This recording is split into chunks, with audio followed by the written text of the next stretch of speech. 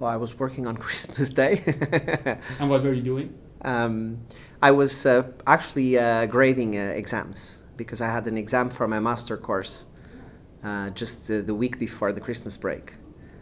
And I actually took it to home to my parents and I graded the exams then because, well, I didn't see when else I would do them. So I just thought, well, I'll just do them now.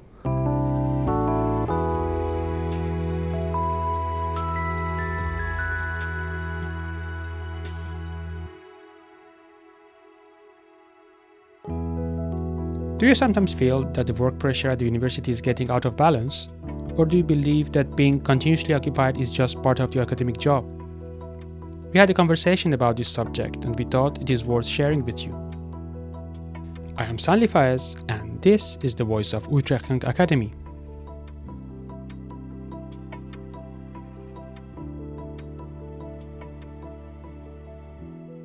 My name is Susanne Knittel. I'm assistant professor in comparative literature, and one of my bad habits is to go back to work after dinner for another hour or two in the evening.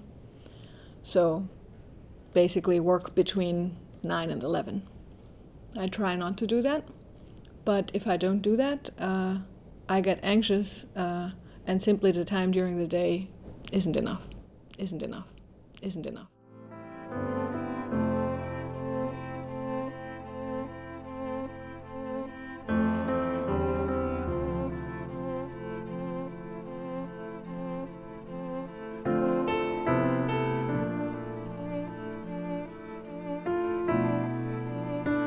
My name is João Trabucho. I'm an assistant professor in sedimentology. I spend most of my weekends when I'm teaching going through slides and making slides and preparing my lectures and reading for my lectures to the point that then I actually do not spend the weekends doing stuff that is not related to my work.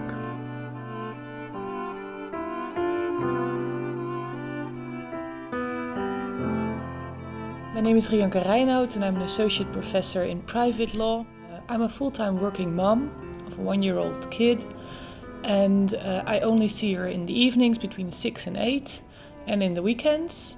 But then after dinner I start working again, so my kid is handing their Lego to me and I'm throwing it away because I need time to check my email and read my articles. I'll get this extra time after dinner to check the code and read the articles. And actually, if I look back in the past few months, after dinner was the only time that I read articles.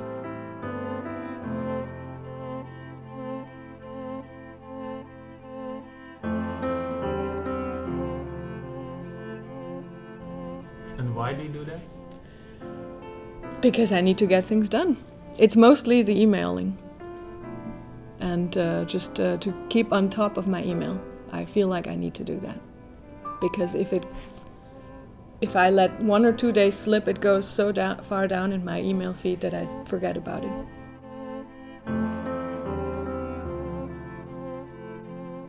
I quitted working on Sundays because I did that for 10 years now. So I only had one Saturday with my partner, but just a month ago I stopped working on Sundays because I did indeed work 6 days a week with a 1-year-old kid. But I stopped in order to get my family life going again. But now I'm stressed out because I cannot manage to do my work in 5 days. It's mostly the email. And organizing a lot of stuff which could be done by others, but does not happen the way I would like to see everything happening.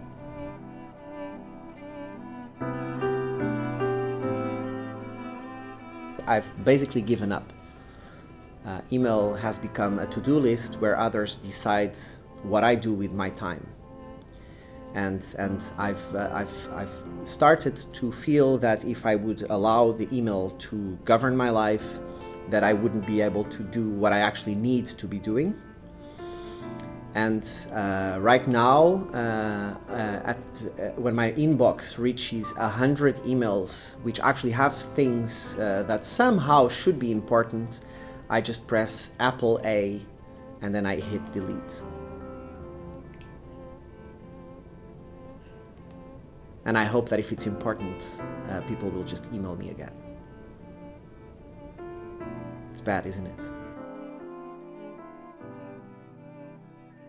The feeling of ecstasy and of release is worth it, because you really see that empty inbox and you think, and you can then go and, you know, write your papers, read papers, prepare teaching.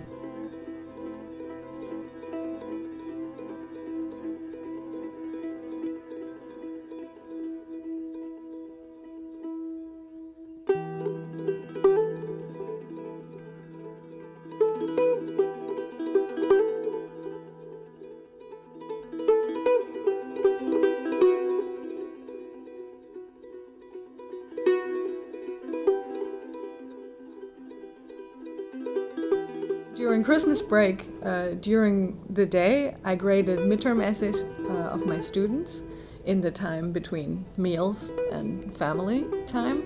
And then at night until 1 or 2 a.m., I read contributions to an edited volume that I'm co-editing.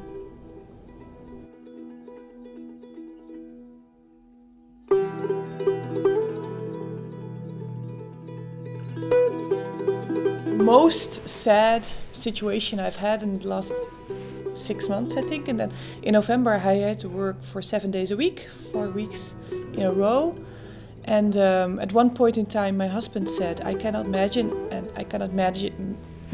the housekeeping anymore, and Floor is only crying, and you need to help us. And then I told him, I cannot help you guys because I need to work, because I have to give a workshop next week that I have to prepare. And that was really, in the end, that was the moment that I told myself, I'm never ever gonna work in the weekend anymore, because I need to keep my family life running instead of, well, then I could just drowl in the depths and have a very fast divorce after getting married in August.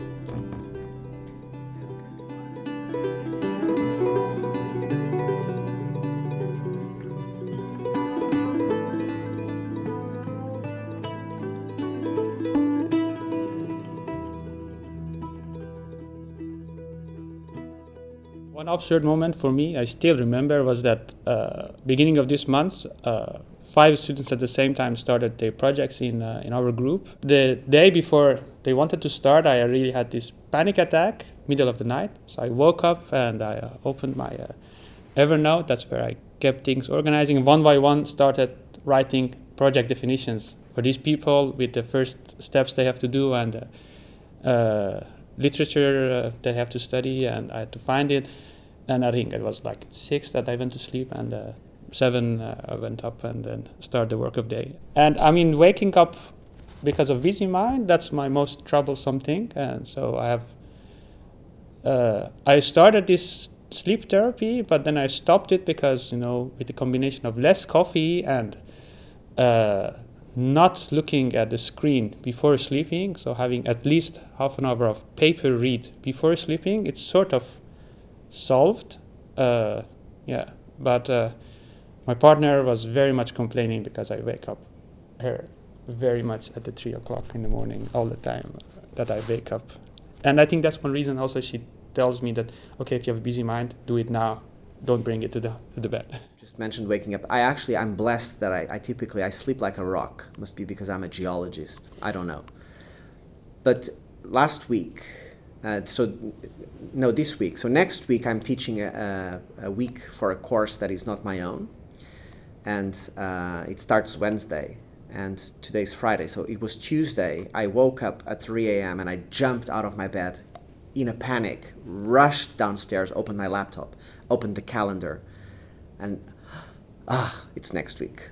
You know, this type of, you just lose control of what you're doing. Well, I'm a bit surprised that you guys have the same problem as I do, because I think 3 times a week I wake up at 3 o'clock in the morning or 2 o'clock in the morning and I don't sleep anymore. And I always blame my kid when I go to work, like Flora has had a bad night, but in essence it was me who was having a bad night. And start crying in the middle of the night and well, yeah. And then my husband always tells me it's PMS, but it isn't, because it's like throughout the whole month. Yeah. So, Yeah. no. Last year, I was away from home for 4.5 months with field work, conferences, and teaching field work. And of course, my husband, he comments on it. He doesn't find it bad because he understands that I love what I do and I love my job and I work so hard for my career. But he does comment on it, and that does bother me. And What does he say? he says, well, you were away for my birthday, for example. So I haven't been able to be for his birthday for the past 4 years because I'm in the field with students. And coincidentally, I'm also away in the field for our wedding anniversary. And it's small things. And we do have a relationship and a way of doing things where we don't value those token days that much because we try to make it our wedding anniversary every day, you know. But still, you know, the fact that he mentions it does bother me because I wish it weren't like that. No, I'm not saying that I will stop doing that field work because it does bring me great joy and I really love doing it and it's an essential part of my work. I am a field geologist. But it's the piling up because it's I suppose if I went away for 4.5 months, but every evening I wouldn't have to work and every weekend I wouldn't have to work, then I guess the comments wouldn't be there. But because I'm away in the field and then for several evenings I work for a few hours and for several weekends I work during hours of the weekend, I guess that's the problem, you know?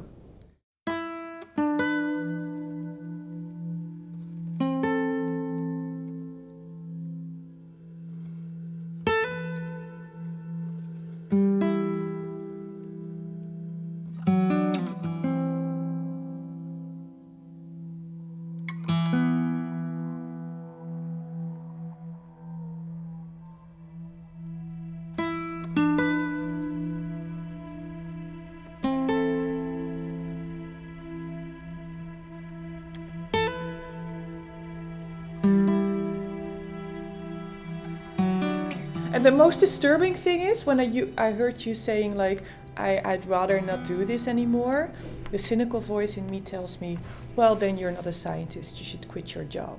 Yeah. And I know that a lot of people who are hearing this are thinking this. Oh, yeah. You should quit your job as a scientist if you don't want to work 7 days a week. Oh, I know. But that's like that's why we know that science or universities are a bit sick. Like, Yeah. we shouldn't think this altogether. No, I know. We can work hard and we can do a lot of hours and we can work flexible in the evenings, but there should be time to again have the energy to continue to do the good stuff. It boils down to if you love what you do, if you love your job is your hobby. And then the boundaries between what you're doing because you take great joy out of it and what you're doing because you must, they fade.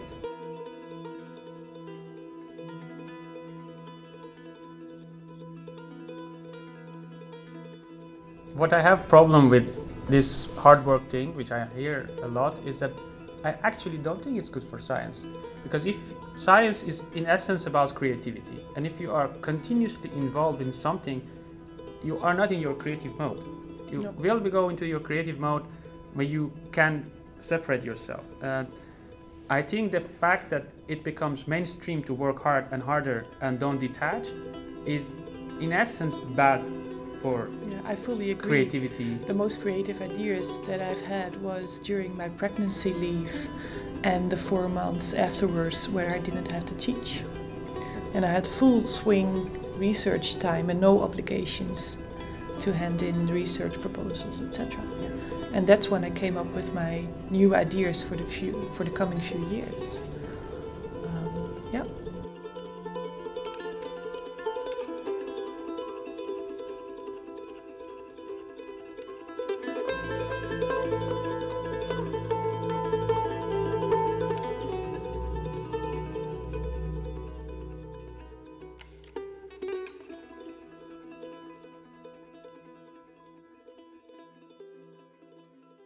If you see that work and life of some academics around you have lost their balance, or feel stressed yourself, it can help when you talk about it with your peers and trusted colleagues.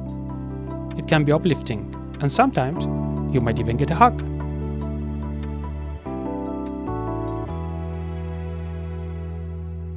And so I fully appreciate it. You were telling me that story, and I just wanted to hug you. Because that's like, I know, right? I'm a bit... We can hug. Oh, let's hug.